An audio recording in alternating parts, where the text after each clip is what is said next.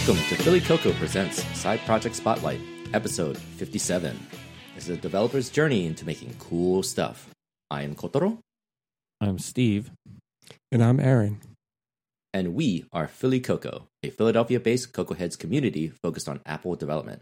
That primarily, but not exclusively, means iOS, Mac, tvOS, watchOS, and visionOS development. Philly Coco's true desire is to take you higher on your own developer journey. Whew. All right.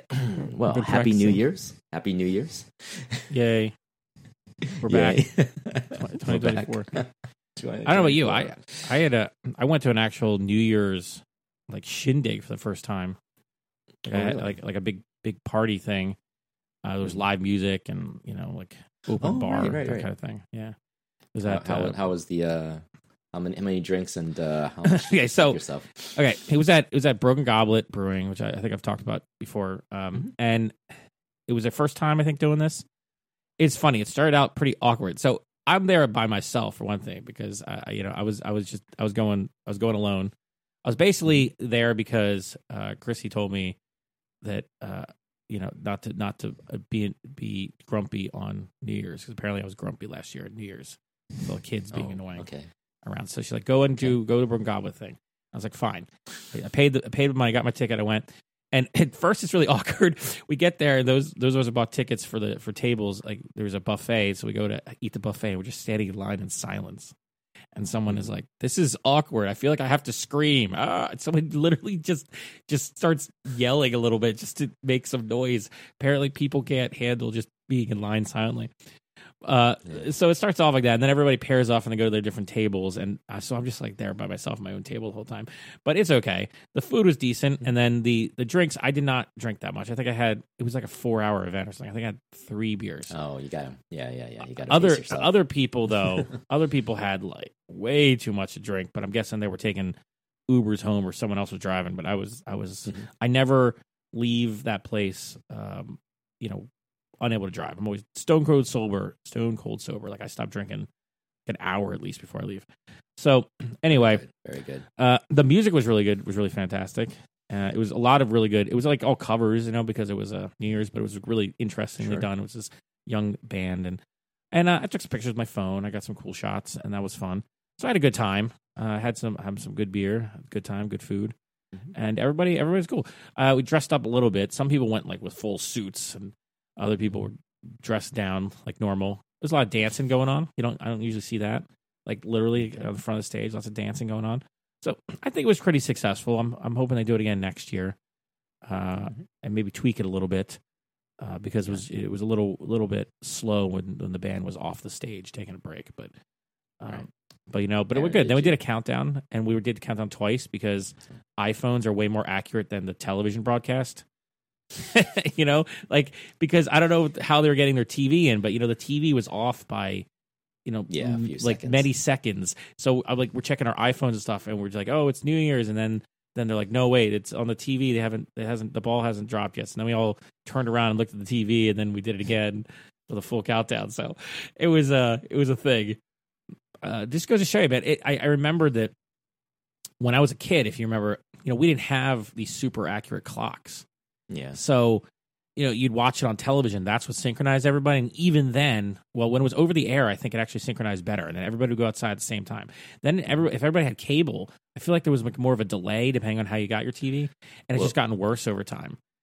So you think about it, if you're doing streaming, it's phenomenally worse. That's what I mean. I mean, it can be different for each. If I know, in terms of feedback, it takes at least a couple, maybe a second or two before there's on the other side, it's we got what you're saying, right? So there's a delay. Exactly. So it's a significant delay. Yeah. I think that's what was going on. Maybe their television was over IP, as most is now. So I just remember nowadays, whenever I am around home and New Year's happens, everybody goes out to bang the pots and stuff, which and it's all different times now. We're used to be very, very coordinated. So it's funny. We have these devices in our pockets and on our wrists that are accurate to milliseconds or nanoseconds or something, right? But it actually messes up the communal event of New Year's Eve. Yeah. Because we're not all synchronized even we're somehow not synchronized, even though we have the most accurate clocks in human history. I just find that funny. It's been something I've been noticing the last several years. But I had a good time. So what did you guys do? Did you do anything? Anything fun? No, I kept mine's very, very low key, and just watch the ABC, do the generic, watch the Ryan Seacrest stuff for like 30 minutes, half of which is commercials. Yeah, well, true. I don't know, and drank like a glass of wine, like half a glass of wine. So it's not even like I was not even going full tilt. Not even. Yeah.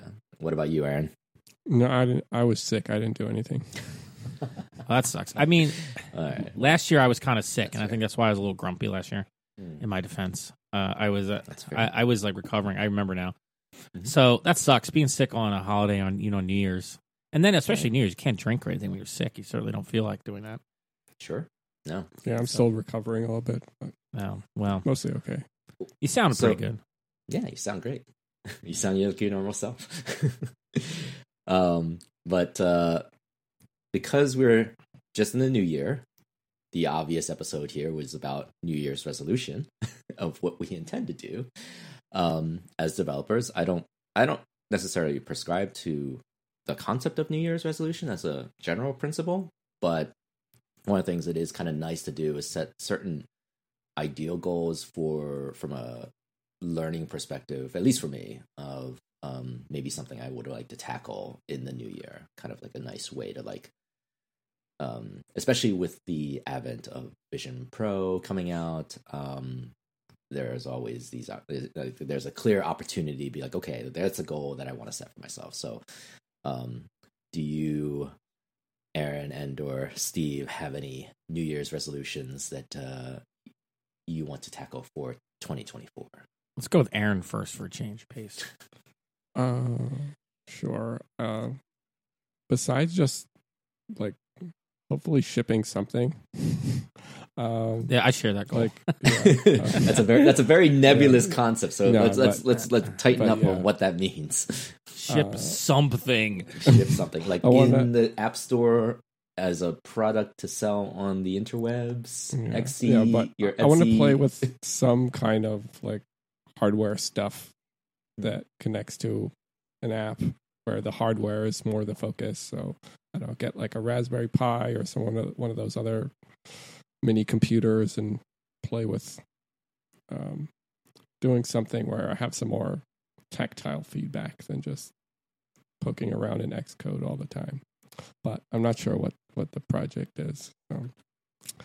Other than that, maybe I'll get around to messing with Mojo and some of the other AI stuff that I've mentioned before, but I don't know. I need to come up with a more specific project, so that maybe that's the first thing I need to do. Yeah, the AI stuff is probably something we should all look at a little bit more. So AI. I guess the in air quotes. Yeah, always. I'm pretty consistent with doing that. I don't see anybody else doing that. No one's pointed it out. Like, why do you do that? Because I don't believe that AI is intelligent. So. I guess not so much that I think that it has like intelligence in the way we would understand it. Not in the sense of like much more of a nebula. It's an algorithm. What they call it, like the AGI or what is it? Artificial general intelligence, right? I just think it's much useful as a tool to sort of expand what you could do versus at a higher exponential rate of like say research or exploration of ideas. I feel like these tools are just something we're going to end up using more this next year, and I actually think research is one of the worst uses of these things because you can't believe anything that gets spit out. Because the way I look at the LLM types, and we're not going to go into the whole AI digression, but like it's kind of a lossy compression algorithm for the internet to be really, really, really hand wavy. Don't email me. It's email like you. They're just going to DM you. DM me. They'll DM me. X. So like these things, they call it hallucination, which is probably is a weird term of art. But you can't fully trust the results of these things. That's why I've been using stuff like Bing, and I guess now it's wrapped into the Copilot app, which is a nice little thing you can use on iOS. because at least there it gives you references so you can like double check it. And it's basically just interpolating into the search engine results into the prompt, I guess, and and I find that useful. But it is good for like if you feed it stuff and you're like process this stuff, like you can have it make me a Python script to process this stuff into a chart. Like it can do that kind of thing. As long as I think you can validate the data you're sticking in there or you're getting from it, and you could really use it, I think, for processing different tasks more than looking up stuff. Although it is useful in the sense where you can interrogate known like data sources, and that's part of how the GPTs like at the store that is about to open, if it hasn't already by the time you listen to this, for OpenAI, that works. Like you can give it data, and I've thought about doing some stuff with that because you can because it's super easy to do. It's like there's going to be a gold rush of people making these stupid AI bots because it's so the easy. Kind of AI stuff that I'm interested in is not just like messing around with the whatever off the shelf things that you can subscribe to from OpenAI. It's like building my own models or fine tuning them. Yeah. You're not going to try to build a foundation model, right? No, not necessarily, but also that I think the kind of things that I want to do probably don't need a foundational large language model. Yeah, they would be more focused where you can use something more basic. Where one of these models is complete overkill. I like the non-LM stuff. I think more recently, I like some of the things that really impressing me are like this. I was talking to guys before we start recording. Like in Premiere, you can get this plugin. And there's some other services that can automatically rough cut. Like you can rough cut your multicam footage. So if you like a podcast, multiple people, it can just cut the back and forth and stuff for you, which can save you like literally hours of time. Depends on how much you go into it. And I don't know what the algorithm is they use for that, but it's like it's some kind of model that they trained. That's really cool. And the stuff with visual stuff like Photoshop's autofill is really impressive. And there's increasingly some video focused generative AI models as well, which I think are going to be really interesting for independent filmmakers at some point. I mean, I am fascinated about the rotoscoping idea. Much more like if the model is just self-contained, can it do simple things like, okay, I have this character that I want to animate based off of like my physical acting, right? So I do a little dance. The character can do a little. I mean, they technically have that already. I think it's still a little bit morphy. It has a little bit of that like weird blending issues that it has. But I think is there a specific model you're talking about that does that? I forgot what it was called. I think it was like something like Animate Diff, or I know I'm getting it wrong. There's some product that uses like a generative model, but I don't know if it necessarily uses any base model, right? That's the thing. Nowadays, everything gets AI slapped on it, and that I don't even know if it's all using what is considered a technique in the AI research space. You know what I mean? Right. What I do want to do is much closer to what Aaron's saying. Is like lots of these little micro AIs that would just be focused on its specific task, but not necessarily like go out of its way to like say, "Hey, I'm AI." I agree. I agree with you guys. I think the best use case for these things, especially for our space, is something's focused that can run on device. I'm really curious at what WWDC is going to be like this year. I really hope that Apple provides some stuff for us to play with in that regard. In the meantime, I mean, there are increasingly like open source models that you can run on a decent Mac, but I mean, even I feel like I'm tempted to upgrade. I feel like I'm going to start doing that stuff, and I'm going to be like, oh, it's time to get an M3 Max with like for $8,000 or something. Because you can never have enough compute power for these things. But there is some. I especially am interested, I think, in the visual stuff too, because that's cool, and it's like and I've been playing around making over the holidays. I made just these ridiculous images with text prompts, in Copilot, Microsoft Copilot, and also I tried giving it photos. Didn't work super well. I think I want to try again using something like Diffusion B or whatever. I think that's what we were using a long time ago to try that out, like one of those on device models where you can. Because what I was trying to do is I took a photo of like something happening at my during the holidays, and then I was trying to make it, like you said, rotoscope. But I was trying to make it in the style of. In this case, it was my nephew wanted a picture in the style of a video game that he likes. And I was like trying to make that, and so it kind of worked. But then it kind of made it so different that it wasn't really the same thing anymore. It was just basically overwrote it entirely. But the fact is, I was just playing around with that stuff over the holiday. It was a lot of fun, not super useful, but I have found those things to be useful for like making thumbnails for YouTube. Occasionally, I'll do that to help. Like in Canva has an integration. So basically, all these places, I feel like we're going to be using AI all over the place because it's where it's integrated appropriately. It works really well. Canva has some for image generation, and they have one for text generation, like Magic Text, I think they call it, something like that. And it will rewrite your stuff for you. Like you can say, "I'll make it like happier, make it more blah blah." You can give it some prompting, and it'll rewrite or generate some text in some style. Like you want to, like, I'm making a greeting card. Give me some kind of happy text for an 18th birthday or something, and then you can tweak it yourself. And that kind of use case increasingly is common, I think. Actually, I was editing our meetup for Philly Coco's monthly meetup for this week. I was just tweaking it just to add like some potential topics of conversation for that meetup. And it had a little button that I didn't touch. Yeah, a little button is like, do you want our AI to generate a description for you? Oh yeah, everything does that now, and they all have that. Like, and what? Well, we had that one in the Slack where someone was asking about summarizing YouTube videos, and it was like there was a summarizer product that you could point apparently at a YouTube video, and it'll create a summary, and it worked decently. When I looked at it, I was like, that kind of thing is what these models are really good at because they've been trained on all this stuff, and just being able to understand the structure. Like I think most of the stuff you're pointing these things at, it has a pretty obvious structure anyway to it, so it's very understandable why these models have been able to pick up that kind of structure and then extract the important bullet points or whatever, and bullet point eyes, things. That's really useful. That kind of stuff is useful.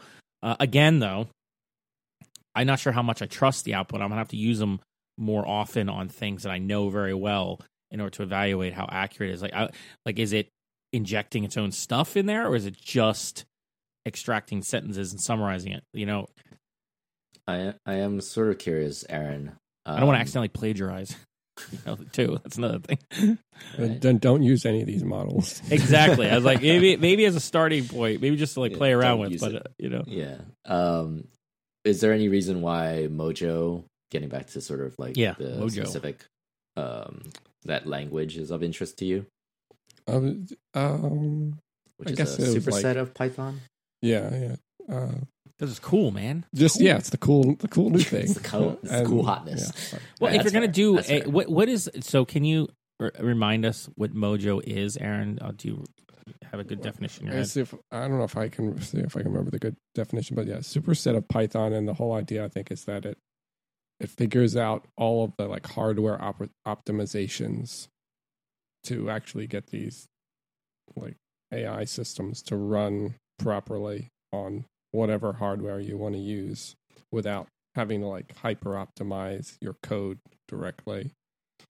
Python is notoriously slow. Is the analogy? It's the C++ of Python. It's like sort of, but it's like the Java of. It looks like it's a Java of AI. It says write Python or scale all the way down. It says write everything in one language. That's on their website. Yeah, I think the idea is that you can like just write your code in Python, but that it's like it can still it compiles it and can optimize it.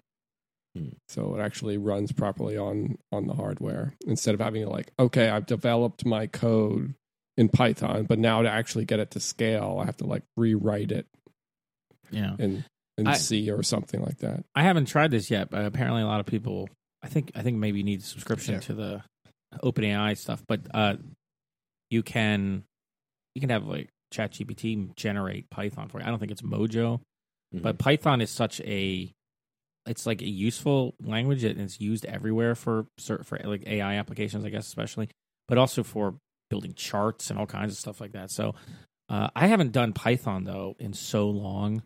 Like I don't remember anything except that I hate the fact that it uses white space way it does. But other than that, I don't remember anything about using Python. Really, it's been so many years since I built anything in it.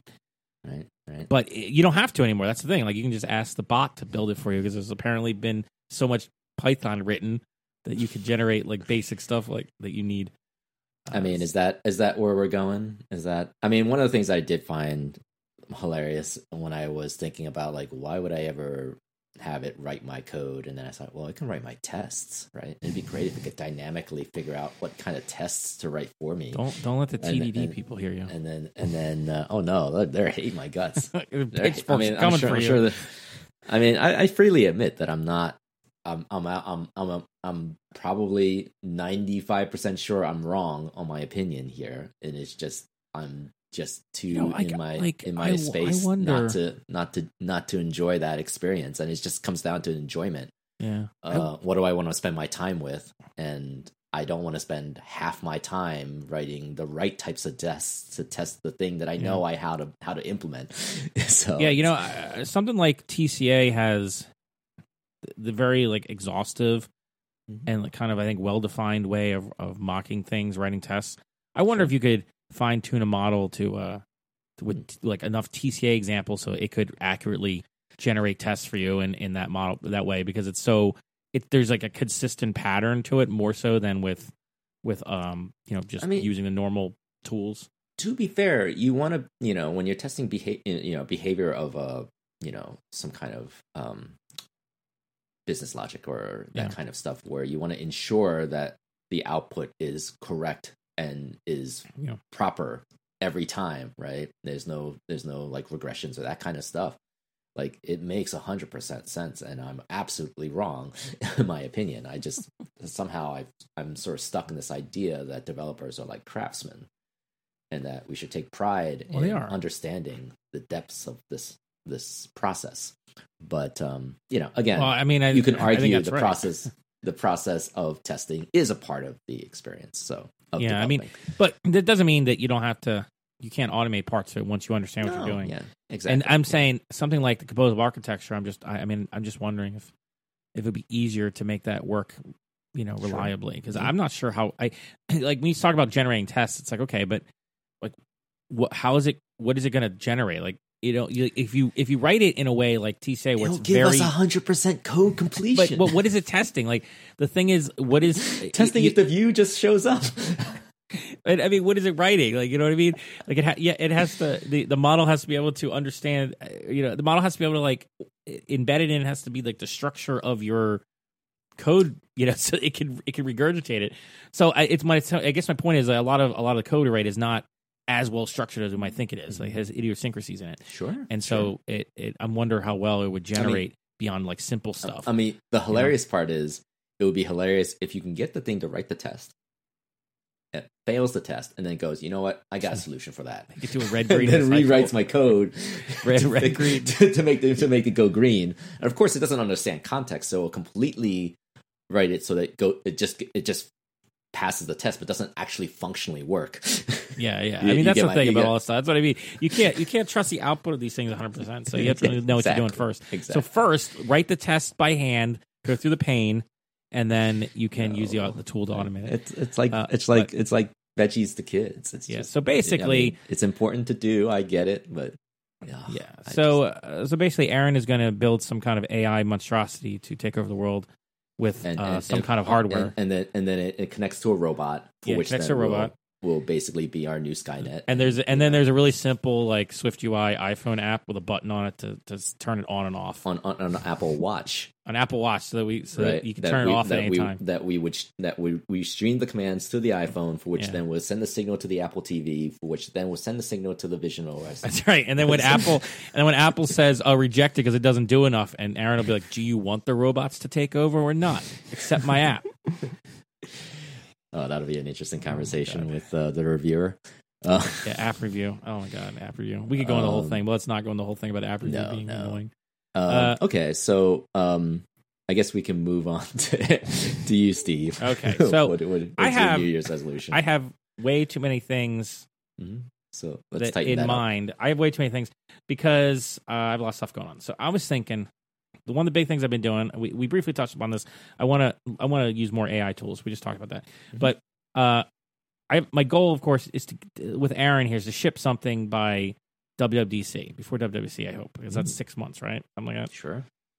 And I'm talking like small things. I have several side project ideas I've been tinkering with that I've gotten from places, and we talked about some of them here. So I just have to like finish one of these things enough to just ship it, even if it's just like a free app. I just want to get it shipped. So that's like number one kind of priority there for the programming thing is ship a freaking, I'm going to write down the notes, ship a freaking side project, you loser. Okay, so that's why I wrote my note to myself. And then, besides, that's to keep me motivated. Okay. And then, so I could read that every day. And then, but besides that, you know what you can make? What? That hasn't been done yet for Vision Pro. That's impossible. Oh, in Vision Pro. All right, I was going to get to that. You can make a fart app. They're going to reject that immediately. Why would they reject that? Because they said there's too many. They reject it because there's too many on the iOS platform. No, they don't want. There is zero. There is zero AR farts. AR farts are too much. All you're doing is you just have fart. You just pinch. You have emoji clouds coming out. I mean, you just have cloud. Like the more you pinch, the more smoke just like blooms around you. God. The AI fart apps, and then you double pinch to like get the extra squeeze, or you would squeeze. You do the drag gesture to do that little kind of fart. You know? Oh my god! Oh, we just can't help but talk about fart apps on this podcast. Just how horrible can we make this? But yeah, Vision OS is one of the things I have. Maybe, but I want to talk about that briefly with you guys about the viability of working on Vision OS side project when you probably don't have the hardware. But before that, the other thing I have been doing already, and I'm going to focus more on, is back-end stuff and server side stuff, because it's been a while since I was doing a lot of that. Maybe I'll learn a different language. Not sure yet, but I started pretty small. Like yesterday, I was setting up a DigitalOcean droplet for the first time, like from scratch for years. And not for really, I was using like a one-step installer for Ghost, but I had to set it up and log in, and I was able to play around with DigitalOcean again, and that's just like step one. I don't know when I'll get to building like custom stuff on the back end, but I was thinking about it because for my other thing I do, like the Jenkintown Arts Garage stuff, I'm trying to redo the website before my Squarespace subscription is up in like a week. So because it got really expensive. I was doing the books right for the year, and I was like, why does this feel like it's more? It has been, it's gone up significantly since I subscribed, and it's not that useful to me. So, because our business model it's barely a business, but anyway, we used to do events during the pandemic, and then that became uncompetitive, and so we've been trying to get this podcast to work, and then we transitioned that to a YouTube show, and we're trying to build up the audience there. But I really want a good home base for everything. I really need the website to be a centerpiece and maybe do memberships, that kind of thing. So I was looking around for different products, and I settled on trying out Ghost, and you can just pay them $9 a month, and that's what a normal smart person would do. But a crazy smart person would say, I'm just going to build it myself because it's only $7 a month with backups from digital. Now, the thing is, you probably should just subscribe to Ghost Pro if you're going to try this, because they give you basically everything. However, there's limitations with it, and it scales up based on how many members you have, like how many emails you're going to have. But what you can do is just install it yourself, and then you can set up Mailgun, which is their integration for sending email, and they have a free plan which they hide from you but still exists, a pay-as-you-go plan, and then you can just link them together. It took me, I don't know, I went to get it all installed, mostly me waiting for scripts to run because I picked the slowest, cheapest DigitalOcean droplet, and it took like about an hour or two. I don't know. However, get it installed. But beyond this, I want to, besides getting this set up, I now have a little space where I can experiment with things. So I want to mess around. This is not as like, it's not like WordPress where you can just install whatever you want willy nilly, which is one of the reasons I didn't want to use WordPress, because I don't want to go down that rabbit hole again. I was like years ago I used to use WordPress. I'm just not ready to go back to that level of plugin-ness. But the idea is now I have a little droplet again, and I need to redo my personal webpage and blog and do something similar to this. I'm going to probably just kill that droplet. I have a really, really old version of Ghost on my blog that keeps breaking, and I can't easily upgrade it. So I'm probably just gonna kill the whole Droplet and start over again. I have like 4 articles that nobody cares about. But anyway, my point is I have this little place now, and now I can start thinking about for this other business. Because I really need to turn it into a business in 2024. That's like the goal. Like need some revenue. So that's a real a real goal. Like that's like this is why I've been this is the tug of war with Jenkintown Arts Craft stuff. So that's why I've been like torn between like the coding stuff and this stuff, and it's been a lot of time management stuff because I need this to be like revenue generating. Like I can't keep I don't want to keep spending money on all this stuff for with nothing. And so I need to get the show that we have to work, or maybe something else. So this gives me an avenue to build up like a Patreon type of service, but own it myself with the complexity that can come with that. But it means in the long term there's more options, and since I'm technical, maybe if I want to build something, then now I can. I have a place I can just do it, and I don't have to worry about I'm on some service that I don't have control over. I mean, honestly, that's why I tried it. It still is relevant, especially when we're talking about career, keeping your career options open. That too. You're diversified, right? You're not just, I don't even know if they call that a full stack developer in that sense. I mean, it's still a term. It's a term, but it's much more pertaining to like from the front end to the back end web development, right? Versus like an iOS front end, back end. Like you're going the full distance.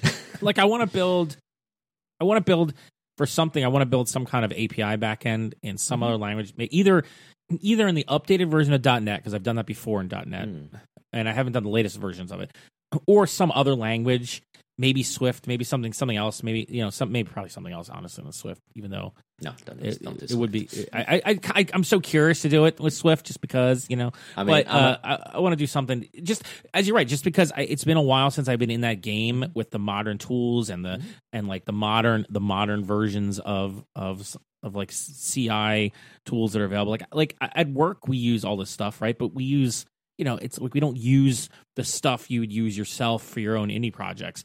Like we don't use GitHub, we use GitLab.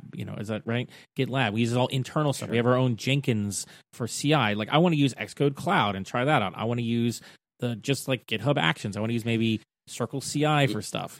Just to like get the experience. Yeah, I mean, using Xcode Cloud. I want to use Xcode Cloud because it's there. It's there, and I've never gotten it to work, and I just want it to work. I just want to prove to me that it works. Apple. We were doing it for. I think our issue at the time, because it was also beta, was that we were trying to deploy it to just a pure WatchOS app. I believe it wasn't at the time like that, and it just didn't work for whatever reason. But we'll see. But back end stuff is what I want to focus on some more this year, and ship something. And I want to build something. And I said before, I wanted to build something with composable architecture just to learn it. Interesting. So that's going to be like that may or may not be something that ships. I just want to try like an actual app to build it that way, because TCA can go really deep. I mean, I've been if you haven't been on the Slack for Point Free, like the stuff people post there, they go they go deep on this architecture, and they find all the little edge cases. That Slack is a private Slack, or is that like you have to subscribe to their is thing that for to members? Get yeah. Is that a members only? I guess. I joined it. I don't know if it's just for members. I don't remember how I got into it. I did subscribe to them, so maybe that's why I got into it. I don't know, but I mean, I would recommend everybody in the iOS, Apple developer ecosystem should probably subscribe to Point Free. Like for real, I don't know if their sale is still going on, and they don't know me. I don't know them, and they're not sponsoring us. I'm just telling you, this is your not a sponsor. This is my not a sponsor. I'm just saying, like the Point Free and functional programming concepts are extremely useful, and they're very common in Swift, but they're not necessarily common in the community as much. Although they're becoming more so. Well understood. They're not as well understood. Yeah, but like Point Free will help you understand. So I think you should probably subscribe. They seem like nice guys too. It's good educational. They are doing a try. I think they're doing a talk on Try Swift. Oh, cool. I've seen some of the talks on YouTube, and they're great. Yeah, that's a conference in Japan and New York, but I think that's happening in March. Yeah, I think we had links in the last episode to like things like Swifty Stack. So basically, two things I did last year. I think it was Swifty Stack, and then the Point Free subscription. Those two things helped me to, and I'm still gaining value from them. I'm still like reviewing the content and those things. The professional development, if that's like a goal of yours, 2024 as an Apple platform developer, I just cannot recommend enough both those Swifty Stack and the Point Free. Just do it. Just do it. Like pay for it for a month or whatever, and just for the Point Free or whatever. Just go check it out. No, seriously, your mind will be expanded if you haven't already been doing a lot of functional programming stuff. Sure. So they have a lot of good Swift UI content.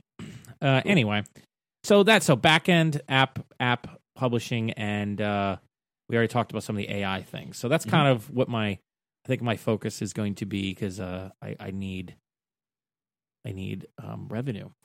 Okay. So, well, that's a good goal. That's a good goal. Like that's like my primary motivator. I was like, is this going to help me make money? Yeah, I was like, so it's my other gig, my other project here is like I needed to make money, so I'm going to be trying anything I can, and that means probably stuff outside of the Apple ecosystem. So that'll be a nice change of pace, get me some more recent experience in that stuff. I think that's also good to understand from sort of as you update with variety of things of what's been working, what's not been working. It'll be kind of an interesting lesson for us in your journey. We will vicariously go along the business ride with you. I mean, that's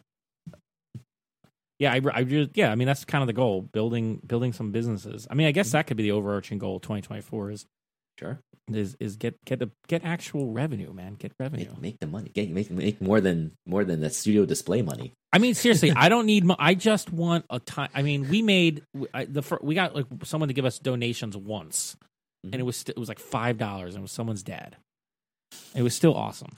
Like, I just want people who give you money for finding value in something you created is a wonderful experience, and I want to continue doing that, and I want it to grow to the point where I can just do that all the time, and not have like the day job. That's the end goal, but that's like not a 2024 thing. That seems unlikely. Right. But like, that's the end goal, I think. For I'm still in that mindset, even though it's not worked out so far. But that's the mindset a lot of people in the community had years ago, and I feel like it might be coming back now. I think it might be coming back. I feel like we're back.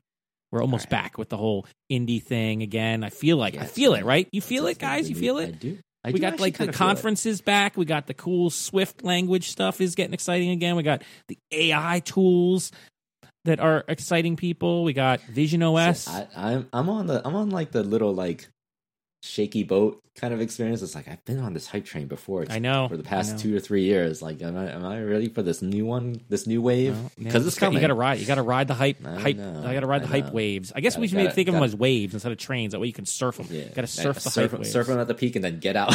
Get out the moment it's the peak. Get out. That's right. Put all your chips in. And be like, done. All right. Now crash. Yeah.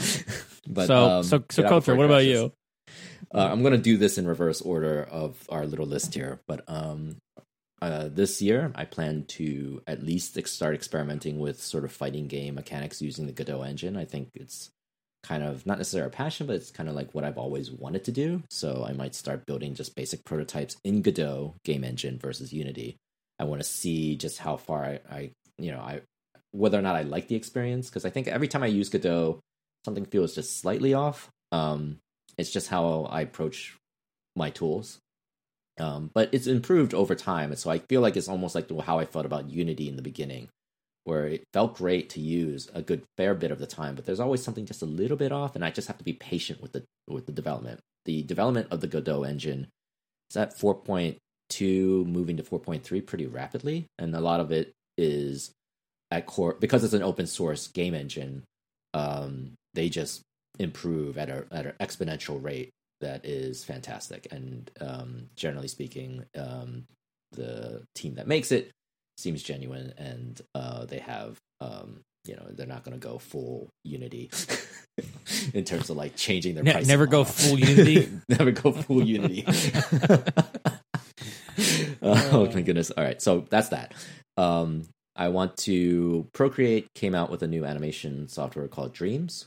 That's cool. Which is kind of like animation software I've always wanted to make for the iPad, and I've sort of built prototypes for us in the not for us, but in the past to test out animation using PencilKit.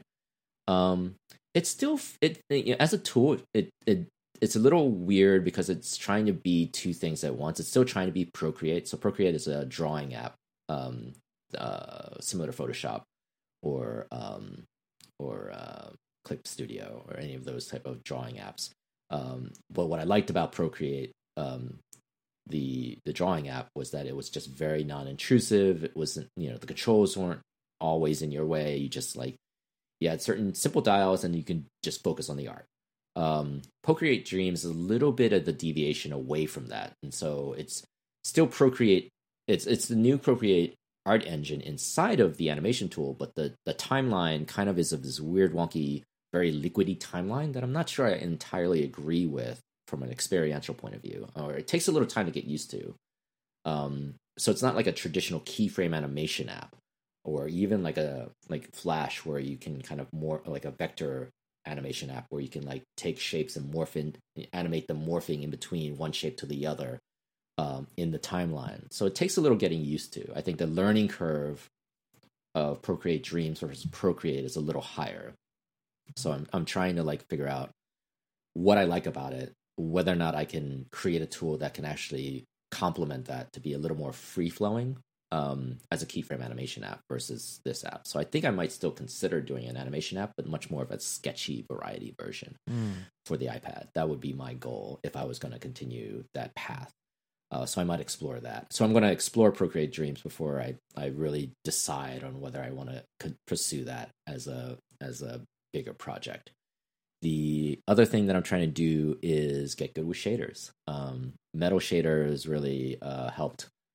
My exploration with metal shaders, if in the prior podcast, if you've been following that journey, has been kind of crazy, and I've been really enjoying exploring what I can do with shaders. One of the things that I think is a very not sneaky-ish kind of feature that they added in iOS 17 was the ability to add metal shaders as a modifier, which I believe you could have done before using something called visual effects modifier, but this one now has much more concrete,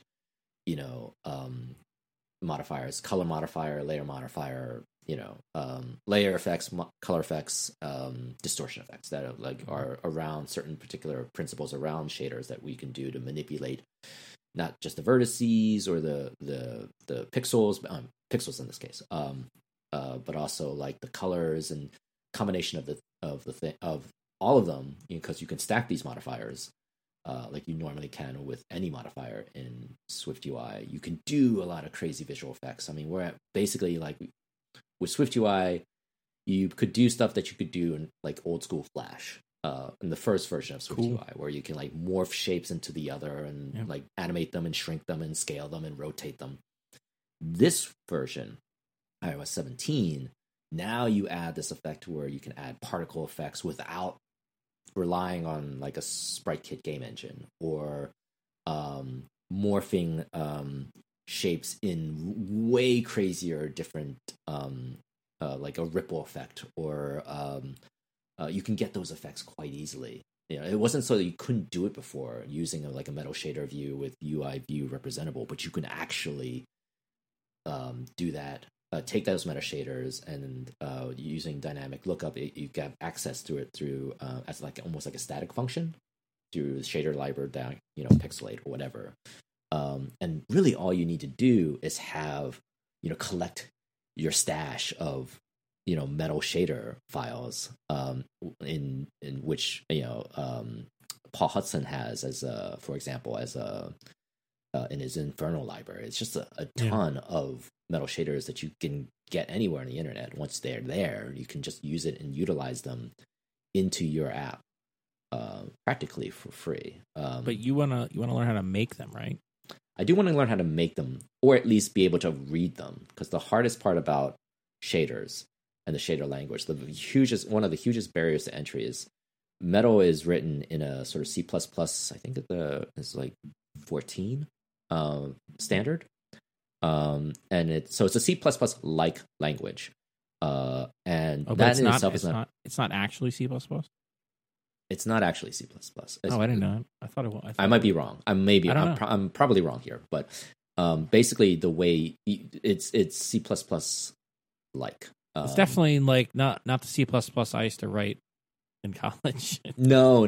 There's no star. There's no prefix of stars everywhere, pointers or stuff like that.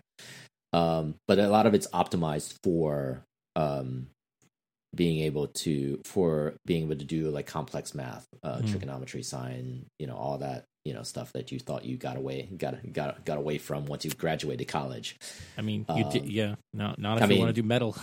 I mean, not if you want to do metal, right? I mean, or game development for that matter. But that's the thing. Like, that's the thing that's crazy about this, and in sort of further context, Vision OS, is that you will have to learn that stuff. You don't get away with it. You don't get away from it now. Even in Vision OS, it's not abstract. Particularly in Vision OS, I think people misunderstand. Like, you can do the generic, I'm going to build a Windows style app, and it'll just stay contained within the window and still be perfectly functional, be perfectly fine. First generation Vision OS apps will primarily be glorified desktop apps in 3D. And maybe the sell point is that you can stretch the windows to absurd distances of height and width, right? A billion Excel cells. If you want your Excel sheet to be at the height of your ceiling, you could do it. I want massive Excel sheet. I want my entire wall to be an Excel. At least as far as I can tell. Yeah, you could do that, right? You can do 10 windows.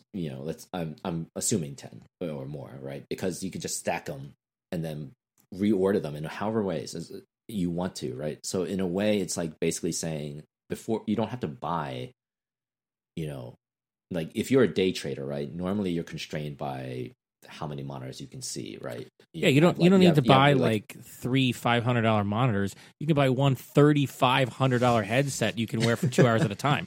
It makes perfect sense for day traders. Right. But think about it, right? Like, day traders would also have, like, say maybe like they need to watch the news, right? But then they want to watch, like, you can watch up to 6 4K videos, I think that was the term. At the same time? At the same time, right? So you can watch, like, CNN, Fox, whatever, right? New business or whatever the CNBC, whatever those, and then you just have them there on your left side. You have your dashboards and all the charts and whatever in your front of you, and then you maybe have like articles on your, so you have like five articles on your right side, whatever, right? Whatever day traders do. The window manager is better than the Mac OS one, which. That's a fair point. Because I mean, you need to be able to like come back into it and have everything exactly where it needs to be again. Yeah, so I think the challenge, like that, probably most likely Safari will be the biggest app being utilized, right? Oh yeah, because you can just put a giant, like, you can just browser windows do stuff, right? So then, what is the value of an app that will give you much more dialed in controls of like, but maybe those browsers aren't optimized for that experience, right? Or the other one I can think of is like, maybe you do online gambling, which I'm not a fan of, but you could technically play, 20 poker games at once. I mean, you could. Or play chess.com 20 times against 20 opponents, right? Like that's an idea. Or you could build an AI bot to do it for you. You could do that too. Don't do that. I think that would be probably definitely violating the rules. But to be able to see it is, somebody's doing that if they haven't already done it. Well, here we've put it out there in the universe. We didn't put it out there. It's already been out there. I'm not going to take credit for I'm that. sorry. But I'll take credit for it. We don't recommend gambling in any form. No. I mean, it's fine, but it's, do with you're a responsible adult. Yes. Be a responsible adult. We're not going to recommend it though. Yeah. So you want to do. If I'm hearing right, you want to do some Vision OS stuff and you're saying you need to understand more about game development and like things like metal shaders in order to do the advanced stuff on Vision OS. I think just to do the cool stuff, for lack of a better word. I think one of the things that I find interesting about metal shaders for iOS 17 is it introduces a different UI paradigm that we didn't have access to, or we had access, but it would have been a lot more painful to do prior to iOS 17. So imagine loading screens that are a lot more engaging than just your, skeletal swipes or whatever. It's totally what I dream about regularly, loading screens. Right. But the point is like part of loading screens design is to be like, hold on, wait, right? Your device is too slow. Your internet is too slow. Yeah, but like this glorified spinning thing is like a very annoying. Like over time, you're just like it's just one of those weird cognitive like a annoyances. Flappy Like Bird clone, right? To play, or that would be cool, but much more like in terms of like stuff can kind of slowly animate in a more ethereal way, or much more like I feel like this was going to bring back skeuomorphism. You could make different fashions, right? So you could apply metal shaders, you're saying, to more mundane user interface elements just to make the experience of using the entire application better, right? And I think that the immersiveness of that can come back a little bit closer to like skeuomorphism days, where are you talking about in like a iOS app, or still talking about iOS, Vision OS, both.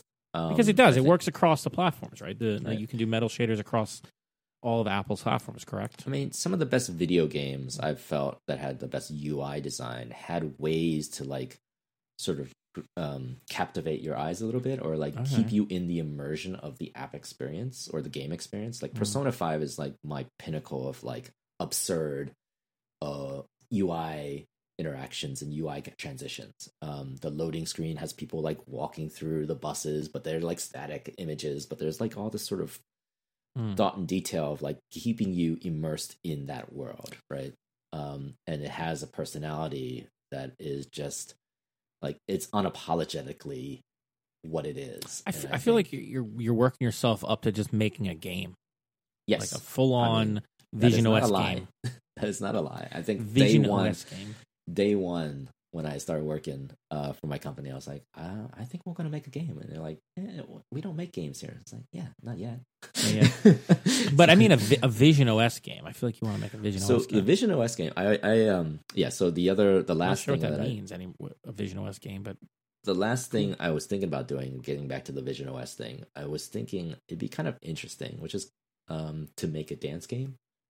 Oh, like you mean like DDR, DDR, Dance Rush, Stardom, those types of like. But can you with $3,500 of glass and aluminum on your head?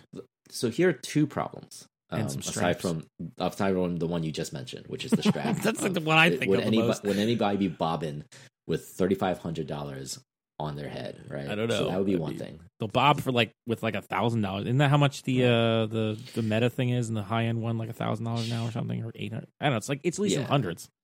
So the other problem is I don't think Vision OS has any. It has a camera that points down, but I don't know if it can read what your feet are doing. If it can read what your feet are doing, then maybe I can do something that's similar to DDR, where I can like say, "Oh, you're on this side," or Dance Rush Stardom, where you're on this side or that side. So the other option I was thinking would be actually interesting and cool, was to be able to like use your hand to like. I mean, it's basically Beat Saber, but just punching or tapping or like that slicing. Sounds fun. So the idea is to create a way so that like maybe if you hit something, they will like fly away, or like you're knocking them out of the way, right? But then it's like to the beat of a music. Yeah. How about using your iPhone as a camera pointed at you wearing the Vision OS, so if it can't see your feet, at least your phone can see your feet. Oh, that'd be relay hilarious. that back. You just have and it then on adjust top. for the lag. You just have it pointing down to you. Yeah, just have the camera in front. You know, you can use your iPhone as a camera with Apple TV now for video calls.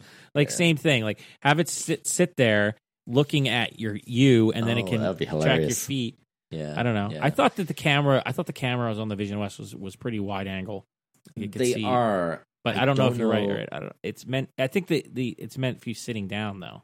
That's mostly. That's the thing. It's like it's meant to look for your pinchiness, your pinchy hands, right? Yeah. So I don't know about the feet thing. Yeah.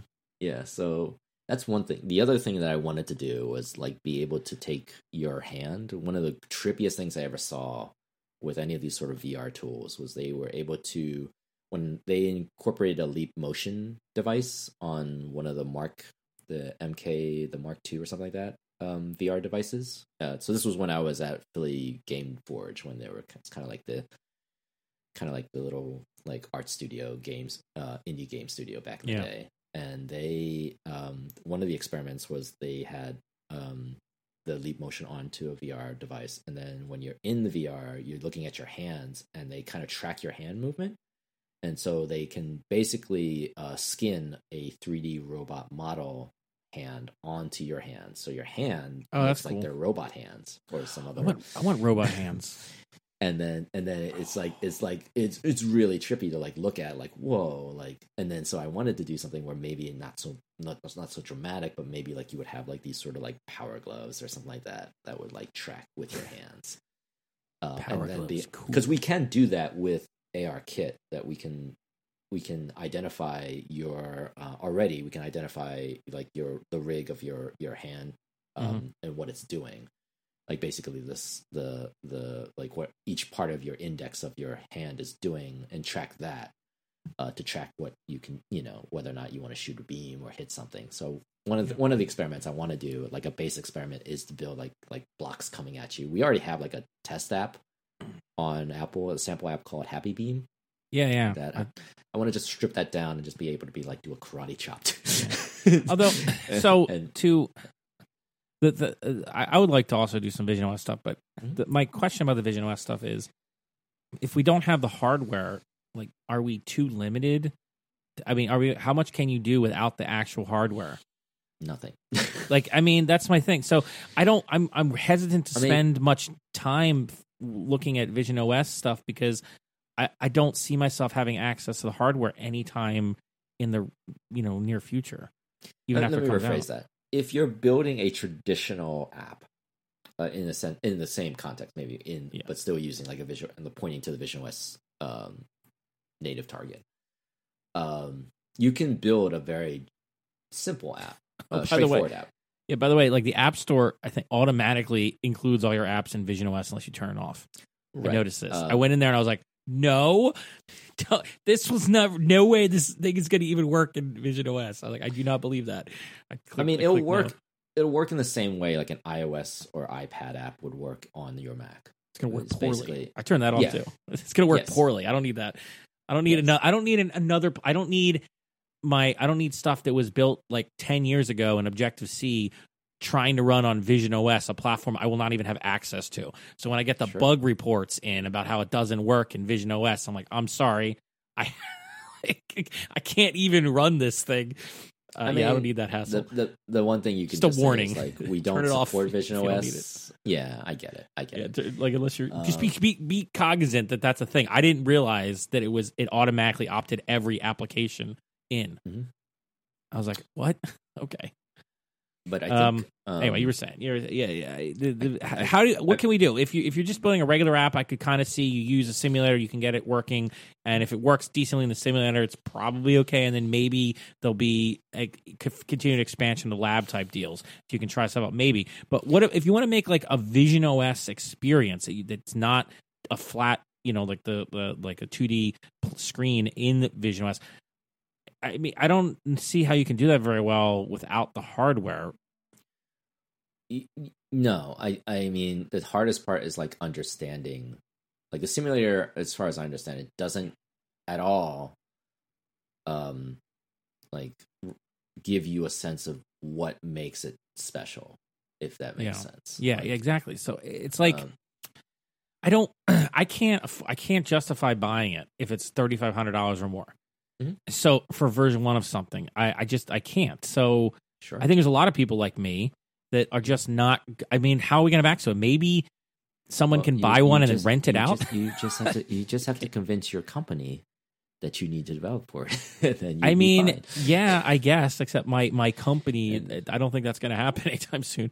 But yeah, I guess that's what I mean. So if you work for a company that has access to the funds for it, it makes sense to them to buy it. But I don't know. I feel like there's a lot of like indie apps. How about I mean, I guess there's a lot of indie developers. I mean, $35 is not like an obscene amount of money just if you're going to build something. But I don't have any revenue. So I mean, it's too much. I mean, I don't know. I would say I'm probably gonna buy one anyway. You're Watch. I'll just end up with one. I'll just I'll just Slack you one day. Like, you know what? Just like I did with the Apple Watch. I was like, you know what? I'm just gonna go buy one. I just went and got it. I don't know, Aaron. What about? I mean, the way I'm looking at it is much more like it would almost have to be like a purchase from work versus like a purchase that we would personally do.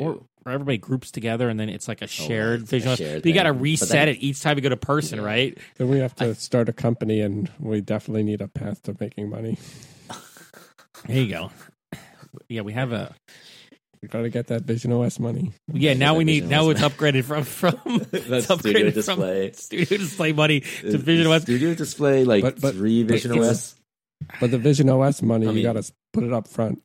So. Yeah, it's basically Vision OS money is essentially Studio Display money times 3. I feel like this is like this is how MLMs work. It's like you got to put some money up front first. You got to get some skin in the game. I don't know, man. I'm so curious. It's like I feel like I know we're getting a little over time now, but and we keep talking about the Vision OS.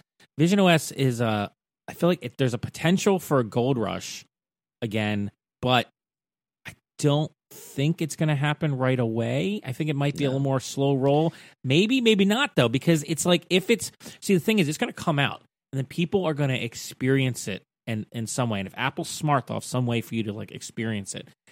And once people do, from the early reports I read, it is really, really mind blowing. And if that's true, if that holds, that it beyond just like the Golden Path demo, if it really is that amazing of an experience for people, like or novel, I mean that could generate a lot of sales, and it could generate a lot of interest in getting software, and then there could be a whole other gold rush thing for the few people that have it. And so I don't know. I mean, I could also see it being a slow roll where it's like maybe a couple years from now when it's real big. The way I look at it is like there are going to be a group of people who, I mean, there's a reason why it's called Pro. There's Pro in the title. Yeah, I think Pro is when Apple says this is going to cost you a lot of money. Like prepare to sell your car to buy this. But the thing is, like, this is not targeted to people like us. This is more targeted to people who've got a lot of extra income.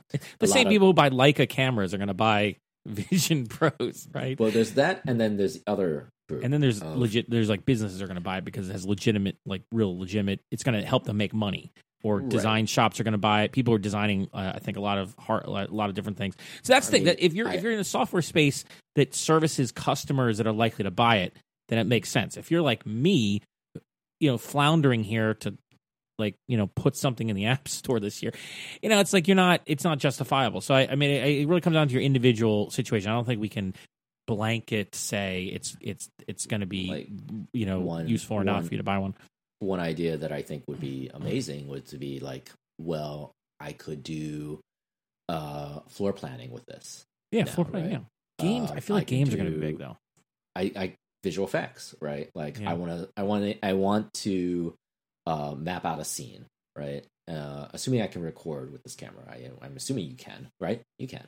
But now I want to superimpose like the visual, like I want to have these characters in space, in 3D space, and sort of map out the way I record, how I want the camera to move. See, this is interesting. What about like for filmmaking, if that works that way? I mean, I don't know. We don't know full capabilities yet, but like if you could film from a first person perspective, and get like a 3D, map of like an environment going, like it could be really useful for previs for stuff. It could be useful for, I mean, beyond the stuff that Apple demoed. I just feel like there's a lot of potential in the platform. I'm just not sure that I am going to be buying in on the version 1 because I don't think unless we suddenly make like $4,000. How much is money we need to make plus minus taxes? You and I $5,000 or something. Then we can buy one. You and I had talked about the idea of taking your prints and being able to see your photos. I'm sorry. The photos, and then maybe see how they might look. Like on your wall or something. I mean, that's something you can basically. I think there's that we should do another Vision OS topic, especially when it comes out. But like you could do that with a phone now, but it's not the same kind of experience, like the AR experience. No. But if you put it on, it'd be like that cringy Meta demo from a few years ago.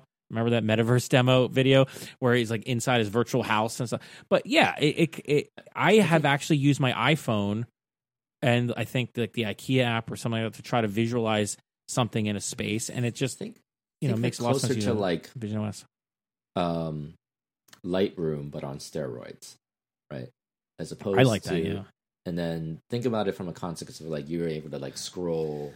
I think okay, I want this, and then bring out. I'm doing these crazy minority these report gestures, like but, minority like, report bring gestures. out, But you're right bring though, out- because there might be interaction paradigms Mhm. that actually make you more efficient by doing it in this AR type of space than using a keyboard and mouse. Maybe. Sure. It depends on what you're doing. Like I think direct manipulation of stuff or indirect manipulation in a 3D space, whatever, using gestures and things, it might actually be more efficient in some ways. Don't know. Don't know. It's like one of those things to experiment with because it is a new paradigm that we're not experienced with yet. And Sure. I still think I should probably, I think I talked before, I should probably just get one of those first gen or second, whatever the cheaper Meta headsets is. It's like, what is the one that's like a few $100 now? Right. Because I should probably just do that because now we can play around a little bit. Right. Cool. Well, I think we should. We've set our New Year's resolution. So yeah, I got to edit all this. So I'm gonna wrap it up here for now. You can learn more about Philly Cocoa at phillycocoa.org. There you'll find links to our Slack group, meetup schedule, and contact info. If you're feeling generous, leave a review on Apple Podcasts, Spotify, or whatever your podcast platform of choice is. And share us with all your developer friends. And one more thing. More dad jokes. oh my god. But because I'm thinking about getting an 8K monitor on the first month of January. It will be my New Year's resolution. Oh my god. Are these your jokes? Or are these ChatGPT No. jokes? These are Reddit programmer dad jokes. That's even worse. That's Shout out to you. there's like your own jokes. There's then below that is ChatGPT jokes, and then like way at the bottom of the barrel underneath some crud, that's Reddit jokes. Here's another one for you. A base class that converted to a derived class object walks into a bar. The bartender says, "Why do you look so downcast?" Oh my god, it's such a complicated setup too. And like, finally, you have to, like, and finally, I love these jokes. I don't know why. So bad. what is a Disney lawyer's most favorite Windows command? What? ipconfig/renew. Brad, that is perfect considering the Mickey Mouse thing going on right now. Till next time, good luck on your own developer journey. We will cheer for you always. We didn't even get to my Vision OS iScreen rant. Ice cream rant. The ice cream rant. Well, Codrell heard it when we were talking We about might as well Vision just say OS. it on. Do it now on- while I'm recording. No, Oh, you just don't wanna the do it? thing of- But no, it doesn't matter.